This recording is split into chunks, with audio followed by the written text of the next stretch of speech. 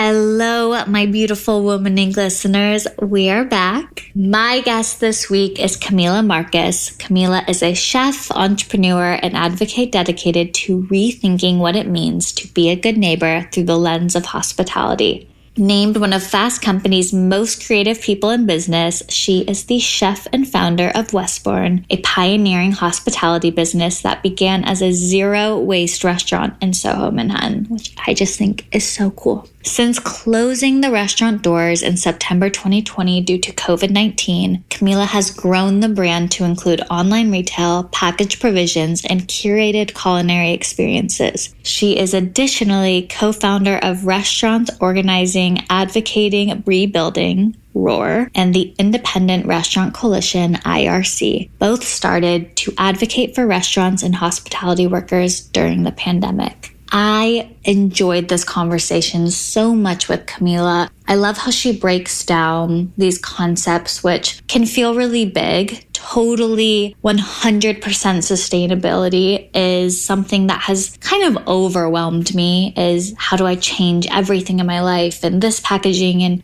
I really like this one brand, but it's not sustainable, or right, just like starting to rethink all of our choices and how it affects the collective good can be daunting, especially when we're thinking about drinking enough water and eating healthy and moving our body and meditating and is our family okay and all of the things. It can be a lot. But what I love about Camila is, one, just her ambition. I think it's so incredible to have the intention of not only starting a restaurant, hard enough, but zero waste restaurant in New York City. I think that is just so badass. And I also really love how she broke down these big concepts in just really easy ways of just start with, not using paper towels and using kitchen rags. And I'm like, oh yeah, okay, I don't have to change the world in one day. I can start small. And I think that is the best way to make any habit really last, is small changes that we almost don't notice. Make sure to check out Westbourne, check out Camila, and follow along on her journey. And I hope this episode inspires you the way that it did me. Now, let's get over to my conversation with Camila.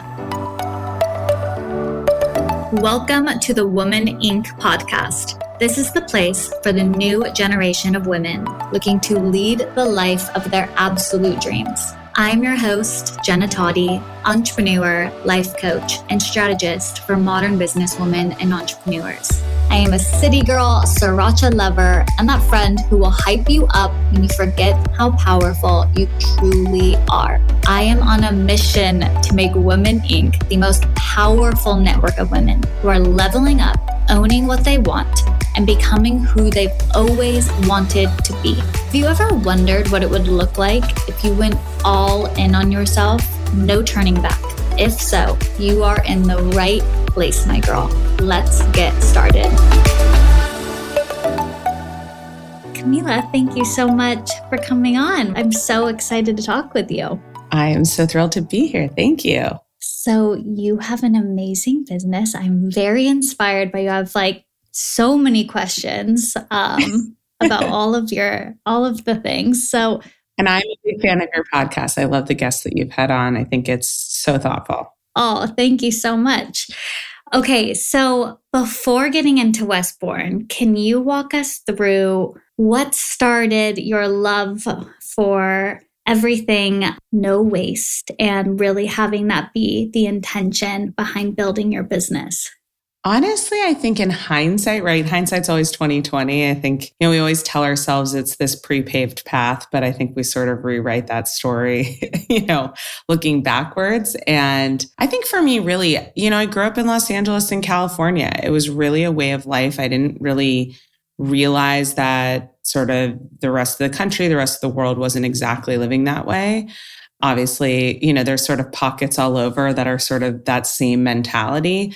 I grew up, one of my neighbors was Mrs. Gooch, which was the predecessor to really the natural grocery market model, decades before Whole Foods came on the scene. And I think even that alone, she used to always let all the neighborhood kids try, the latest and greatest natural snack. And, we ate just very vegetable forward. We shopped at farmers markets. My mom really cooked very balanced in our home, and we didn't talk about it. It wasn't like we weren't raised thinking about a zero waste household. We weren't raised thinking about how food connects to our environment, but that is how everything was. A lot of homes composted, a lot of homes grew their own food.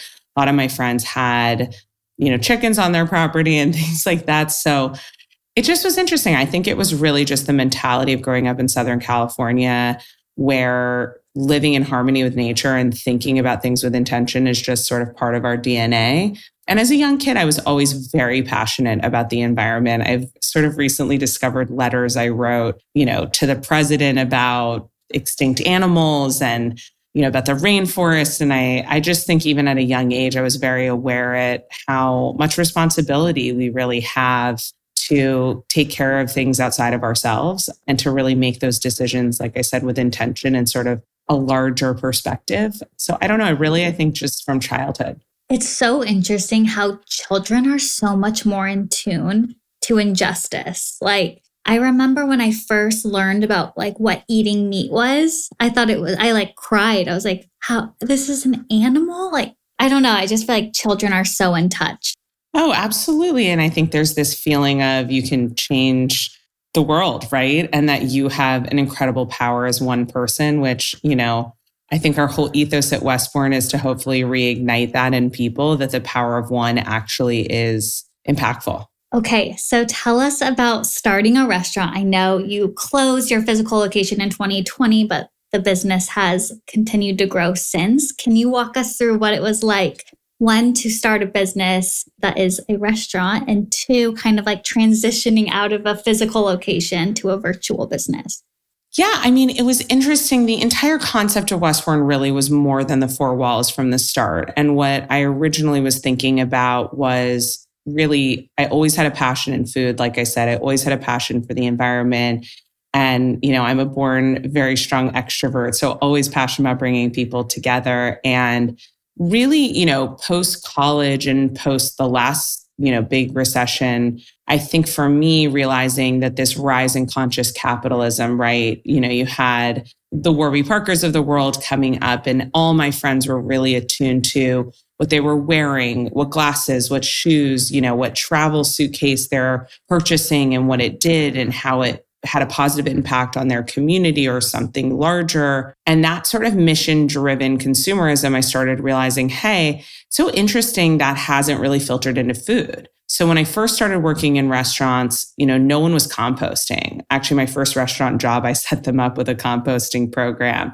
I worked on energy efficiency, lighting, right? LED technology was very early, and people were not even thinking about, right, lights in a restaurant or in your home. So again, seeing that sort of, it was far behind where other industries were, and yet seeing my peer group really care and actually change so much of their behavior and how they were spending and buying things and talking about it. And just the pride of which I think our generation wanted to do it better and be a little bit more mindful about those choices and purchases, but realizing the irony is I've always said this, we make more decisions about what we eat and drink in every day than anything else. And yet that has never really been connected, right? You eat at a restaurant. Most restaurants are hugely charitable. They're anchors in their neighborhoods. They give a lot. They're very connected to charitable organizations. And yet most diners don't really know. And so even working in restaurants that had raised so much for so much good,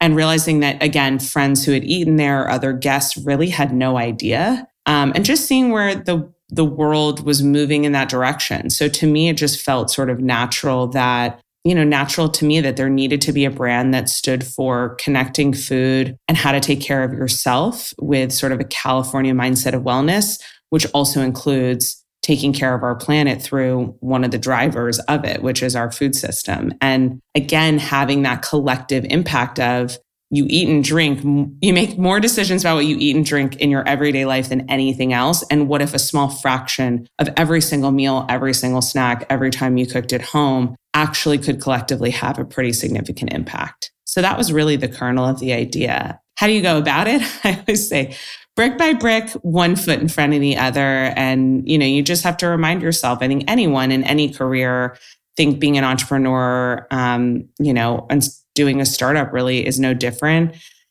Every day is a roller coaster. Every day has wins and losses and, joys and low troughs. And you just have to sort of see the North Star and just put one foot in front of the other, make one choice and then another, and brick by brick. I used to tell everyone in the restaurant, this entire business, our brand and what we stand for in our community will be built brick by brick, one piece at a time. It's very inspiring to me because building a business is hard enough, but building it with so much intention of zero waste is such a declaration that I just have so much respect for.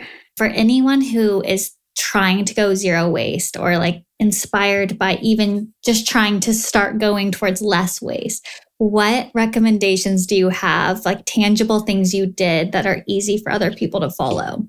Look, I think on a personal level, I really advise people start with one thing. That's sort of that one foot in front of the other, right? How do you train for a marathon? You go for your first run, right? And then you go for your second, and then you go for your third. I look at life is long and something that takes time and dedication. So take one thing. Think of one thing in your home, whether that's deciding you're just not going to use paper towels anymore, or you can use recycled bamboo toilet paper instead of Cottonelle. There's very small things you want to convert to a more sustainable cleaning product in your home. So take one thing and then see how it feels. And really, I think after you make one choice, it often leads to the next one and it gets easier and easier and sort of snowballs. And I think the same is true for business. I think that, look, I come from the camp of, again, Rome wasn't built in a day. And I think that all efforts are really positive and we should be supportive of everyone making those changes, even if they feel incremental and it's easy to sort of discard it and say, oh, well, it's not enough. I think a lot of times we do get down that slippery slope of judgment, right? Oh, you're trying to do good, but is it good enough? Is it really the very most sustainable it can possibly be? And I don't know, I take a much more, I think, balanced and tempered approach because to me, that's going to turn people off from even trying.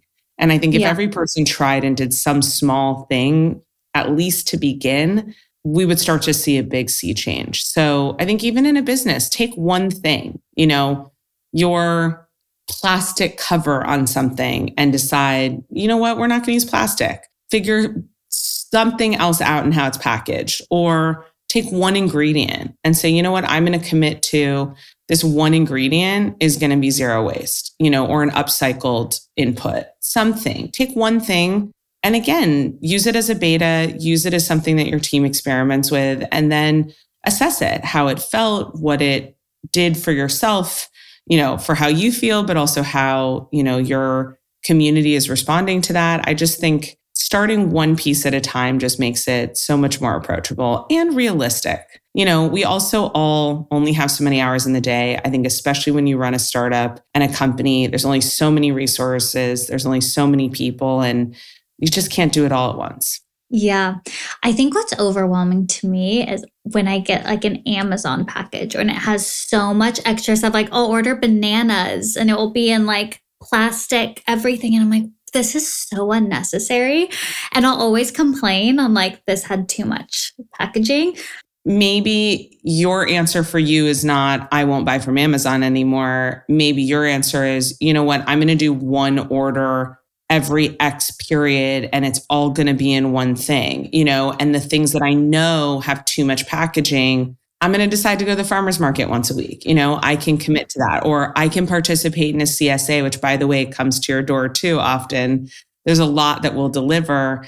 Hey, I can actually change a huge amount of the waste that I'm contributing by being part of a local CSA. So again, I would say take one step and it can be as big, as drastic or not as you want. Yeah. Wait, will you tell us a few of your like go-to tips? I need this. Yeah. Look, I think in homes, one, I really do think there's an overabundance of disposables in a home. Even at Westbourne, we had upcycled denim napkins. We didn't use paper. Everything was as compostable as it could be. When you ate in the restaurant, you had ceramics, and glassware that we washed for that reason. And it's amazing to see in homes. I find still kind of shocking how much disposables are. I mean, and again, okay, you want to have friends over, you don't want to do dishes, which I would say is just being a little lazier than we need to be. Maybe it is actually going the extra mile to find something that's compostable instead of, the plastic Dixie cups, things like that. So in your home, I would say paper towels are an easy cut. There's really, really cheap, amazing kitchen towels. Every restaurant uses them. They're incredibly absorbent. They're very easy to clean. It just will actually change so much of your perspective. There's incredible companies that are on subscription now that have completely upcycled and recycled toilet paper. Like I said, that's another huge thing that people do all the time. Cleaning products. We don't use Ziploc bags. We use Stashers. They go in your dishwasher. They're amazing. They come in a million different sizes. Using a scrub brush, not a sponge. There's very small things like that where decide you're not going to use plastic wrap, right? Yeah. Like there's a million different ways that, there's tons of tin and glass, beautiful containers that are very easy. Again, a lot are not expensive. Just stop using plastic wrap and sort of commit to that. So there's a lot of those small things that feel so, and I get it.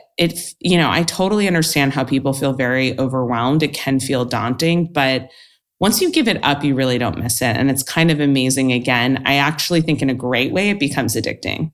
Yeah, I could so see that. I get like that with just like all my natural skincare and hair products. And now I'm so committed. Now there's a huge pressure on refillables, right? Like we don't need to keep buying the same tube of what we're getting. And again, maybe it's you commit to buying the larger container. You don't need the travel size. Even when you travel, there are reusable containers that you can put what you have at home in it rather than buying. Like the thing I think should totally be illegal are those little teeny tiny water bottles that so many offices have. Yes. Like those shouldn't even be legal. Or you know what? Let's tax them as much as, diapers are taxed. It's like crazy. Totally. Yes. I'm willing to make a lot of money, for the NRDC through taxing these little tiny water bottles, which by the way, are 2 sips anyway. It's ridiculous. Yeah, they're already annoying. Things like that. Invest in a water bottle.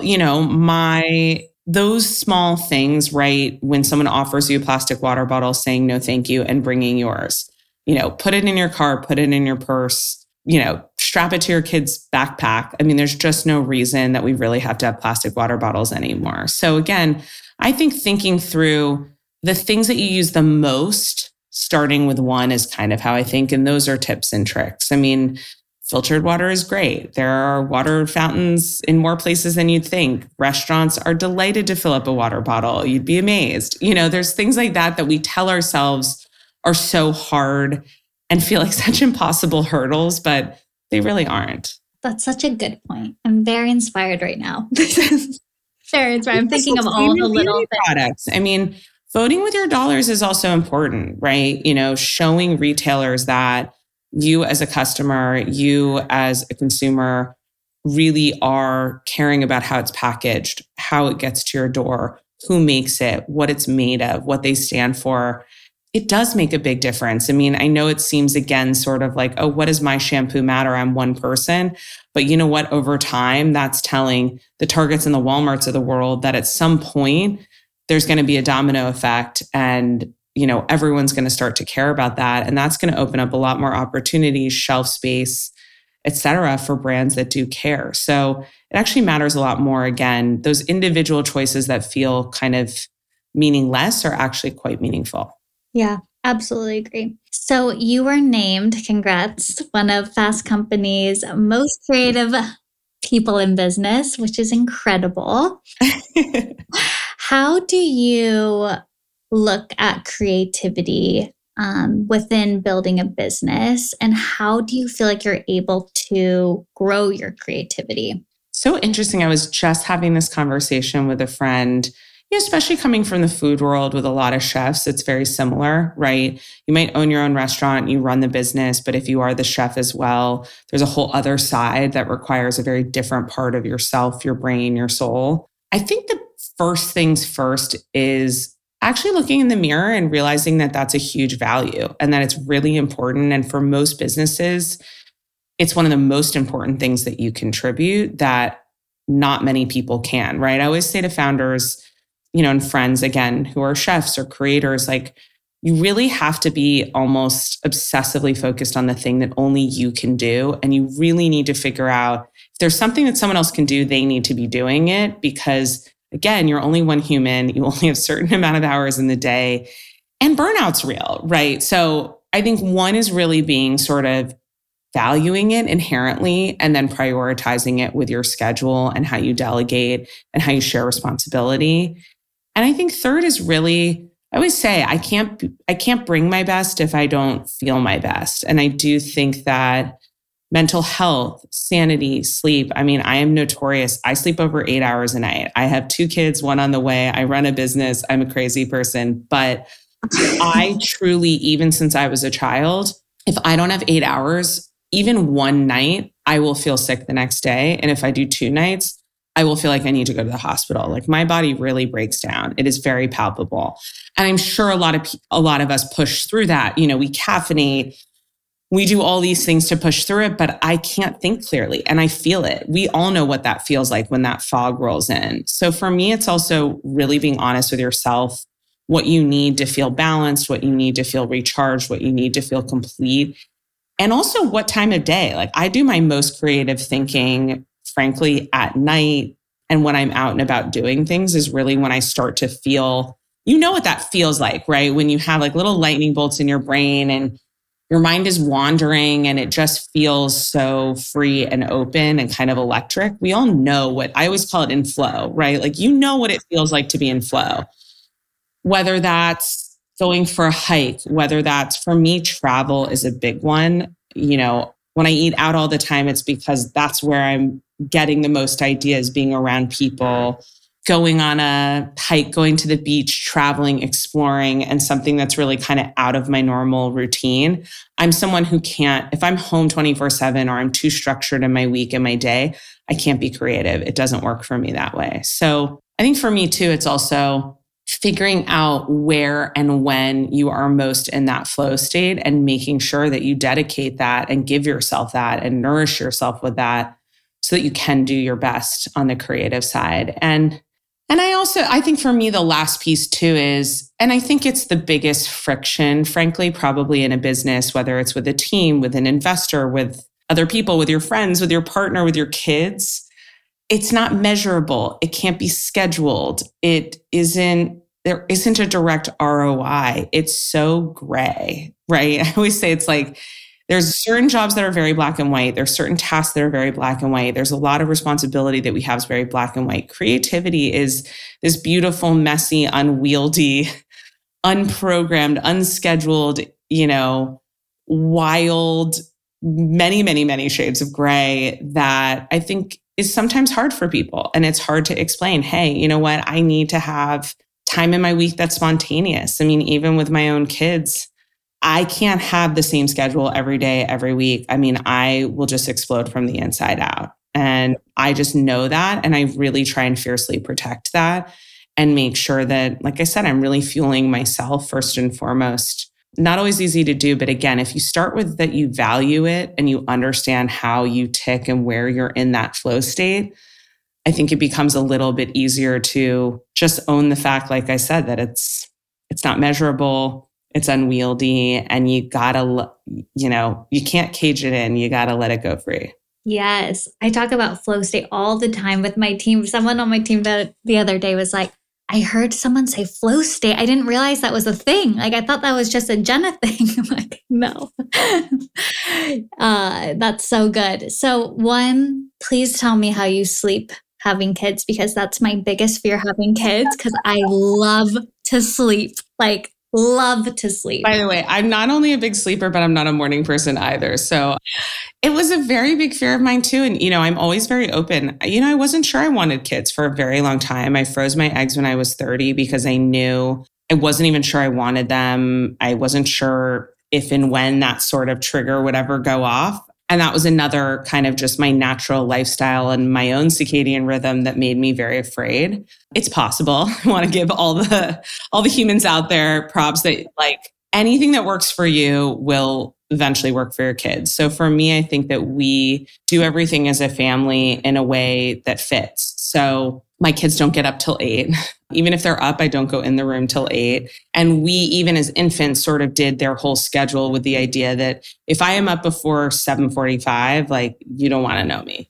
I do it very rarely. I will do it. It is not the best Camilla that you will get. It is not my proudest moment. I don't feel myself. I feel like those Snickers commercials where you're like, Betty White took over your body. Like someone else is in there. It's not me. And really and then for sleep, really, it was just, we spent a lot of time, thought, and energy on sleep training and helping have them have a very smooth and dependable and very calm sleep routine so that every night I really focus on that because I want them to go to sleep peacefully. I want them to stay in bed. And also we train them that way, right? Like my kids are up before we come in the room. They talk to each other, they play, they entertain themselves. Again, I think we tell ourselves, if my child's up, they deserve me coming in the room. I need to service them right away. When really, one, you don't, but two, it actually builds a lot more confidence for them to know they're safe, right? If something was wrong, your parents would come in. It's okay. Like you are in a safe space. You're in your own room and you have your imagination and an entire world around you. The second you're up doesn't mean that your parents are on call. I just think we sometimes look at things through a less balanced lens. And I think for me, family is about all participants. And I think that should include the parents as well, not just, a kid makes a sound and you jump in right away. I mean, they also have to learn that. And I think it's really rewarding for them to see that they can actually really take care of and soothe themselves in a way that sometimes we don't give them credit for. So you can sleep 8 to 9 hours as a parent, I can assure you. And again, it doesn't mean they're asleep the whole time, but my kids are in bed at 6 and we do not get them till 8. And it is very possible. This is so expanding to me. And I'm absolutely going to call you when I have kids. Please do. I always tell any parent, I am happy to be the hotline. And I think it's about like not being afraid, right? And not judging yourself for the fact that things actually can revolve around you and that that's okay. I mean, I actually don't think that there's a bad thing with that. Yes. So thinking of the future of Westbourne and just really your life, what are you most excited about? Oh, so much. I mean, first and foremost, the unknown. I really do. I'm really never been a huge planner. I'm not a 5-year plan kind of person. I think I look at things through such an expansive view. And I also feel like every year opens up things that none of us could possibly imagine in great ways and in scary ways, right? I mean, I think we've seen that no better than these past 2 years. In so many ways, it's been so tragic and so brutally challenging. But there's always a silver lining. And I think so many people have ended up with life changes and new shifts and new transitions that actually helped them in such a better way. I mean, I even have friends who said, look, I almost never would have had kids if it wasn't for the pandemic. It slowed me down and helped open that part of me. That's extraordinary. I mean, I wouldn't wish a pandemic on any of us, but there are really interesting silver linings. So I think the future for me is bright because it's so unknown and I love the road less traveled and I'm very into adventure and the journey. So I really get excited about having no clue where the road's going to go. Like I said, I actually would get more bored and stifled if I knew it. And I also think that, look, we have such a long way to go when it comes to sustainability and food. I dream of a world where we don't see plastic on shelves anymore. I dream of a world where more people are in touch with how their food is grown, thinking about maybe growing something at home and that next generation growing up more like the bubble that I grew up with and not even knowing the difference. So I think that We have a huge, huge way to go. But I find that exciting because I see the change coming, and I think it's really rewarding to get to be even a small part of it. Yeah. And you're due like super soon, right? I am. So you post on Instagram, I'm like, oh my God, she's amazing coming to the podcast. I would be like, I'm out of commission for 9 months. You say that, and everyone says that, but it's so interesting because what are you going to do? What do they say? You don't watch a pie bake, you don't watch water boil. Like, what are you going to do? Be at home? There's nothing really, there's nothing to be done. And in anything, it's better for labor, delivery, your mental state, your physical state to be, again, doing the things that fuel you and finding a way to balance and nourish yourself. And that's not going to happen if you're just sort of, sedentary at home. And it's different for everyone. I get my energy from being out in the world. I get my energy from being busy and feeling productive. So I don't know. I don't feel like it's a healthy, I don't feel like that's a healthy environment for my kids if I'm, home kind of waiting, looking at my belly. So. Yeah. And you look stunning. I can't even I would have no idea if you were pregnant if I didn't follow you on Instagram. The camera's cut. Each pregnancy is really its own, it's its own universe, really. And physical, mental, spiritual, all of it. It's just each child is so, so different. The experience is so different. And, it's been, it's always a new adventure. So this is always a question that I end with. What is your number one piece of advice for a woman who is wanting to start her own business? Oh my gosh, I have so much. I'm going to give a couple. Am I allowed to give a couple? Yeah, of course. Okay, good. I know some people are like, no, I want 5 words. I'm like, I can't stick to 5 words. No, we have no rules here. I don't know what I'm doing. I've never been someone short of words, so I'm not good at short answers. And I just don't think that these things are that simple. I've got a few. First and foremost, I always have everyone who works with me read Shoe Dog. I think that Nike's an extraordinary company, but again, we look back and tell the narrative that it was this pre-fated, mega company when really that is so far from how it started and how it evolved and what it became. And I love the unexpected winding road that it took, and reminds people again that the most important thing for an entrepreneur, my first piece of advice, is just do it. You can't overthink it. You can't overplan it. You can't predict the road. You can't structure the 5-year plan. You got to throw out the playbook. You just have to get in the water, start to swim. And okay, if you need to switch your stroke, you switch your stroke. If you need to switch pools, you switch your pool. You have so much more at your disposal by being nimble and open-minded and a little bit crazy, a lot fearless. But you don't know if you don't try. And I also think that no matter what, I don't know. It always hurts me to feel like people are talking themselves out of something that might bring them joy, teach them something, help them grow. Success really should come from within, not some sort of outside metric, and you can't script it. So just dive in, don't be so afraid, and know that you have an extra bathing suit, you have an extra towel, you got, different strokes to pull from. You have friends to jump in the pool with you, you can switch pools. There's just always. So that's my second advice, is remember, every decision earns you the next one. Don't be afraid to make decisions. Don't be afraid to make choices. Do them with an open heart and open mind. Be willing to learn every single day. Throw curiosity at things. It will help you get to that next decision. And so it's not about the destination. It's about, how do I get to the next decision? And how do I get excited about making those choices? That's the best benefit as an entrepreneur, is that you get to make those choices. That's the greatest privilege. And then third is really, I think the most important thing is your village. And that goes personal, professional, all of it. What do they say? You are the sum of the 5 people you spend the most time with. And many of those, if you're an entrepreneur, are going to be people you work with. Remember that the goal is to have fun. The goal is that your cup is filled. And a lot of that comes from the people around you. And don't be afraid to raise your hand and ask for help. Don't be afraid to enjoy and allow yourself to remember that it is supposed to be fun. But I do think the village, I mean, people make everything. I used to always remind people in our restaurant too, a plate of food is a plate of food. A human being with a soul behind it made it, and you can taste every bit of them in every single bite. People grow our food. People bring our food to the restaurant. People make it. People consume it. It all comes down to people at the end of the day.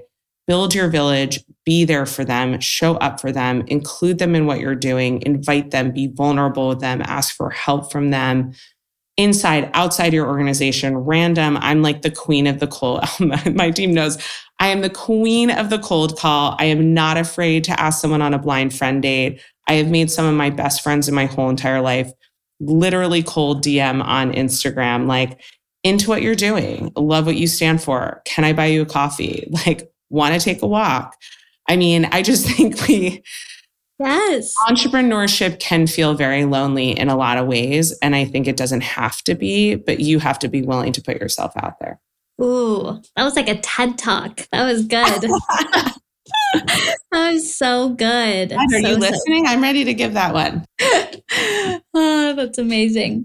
Camila, thank you so much. I am personally so inspired by you. I know that our listeners will be as well. So thank you so much for coming on. Well, thank you for what you're doing. Please keep it up. Like I said, I love your podcast. I love so many of your guests that you've had on. And I think that you're so thoughtful and shining such a bright light. And I was so excited to be asked to be on this. So keep doing what you're doing. Oh, thank you. Okay, I hope you enjoyed this episode and are feeling so fired up to go out there and create that business or side hustle that's been on your to-do list, a little bit longer than you care to admit. It is never too late to make the first step towards the life you want more than anything else. And if you haven't already, make sure you are subscribed to the show so that you never miss an episode. Thank you so much for tuning in. Until next time, keep becoming the woman of your wildest dreams.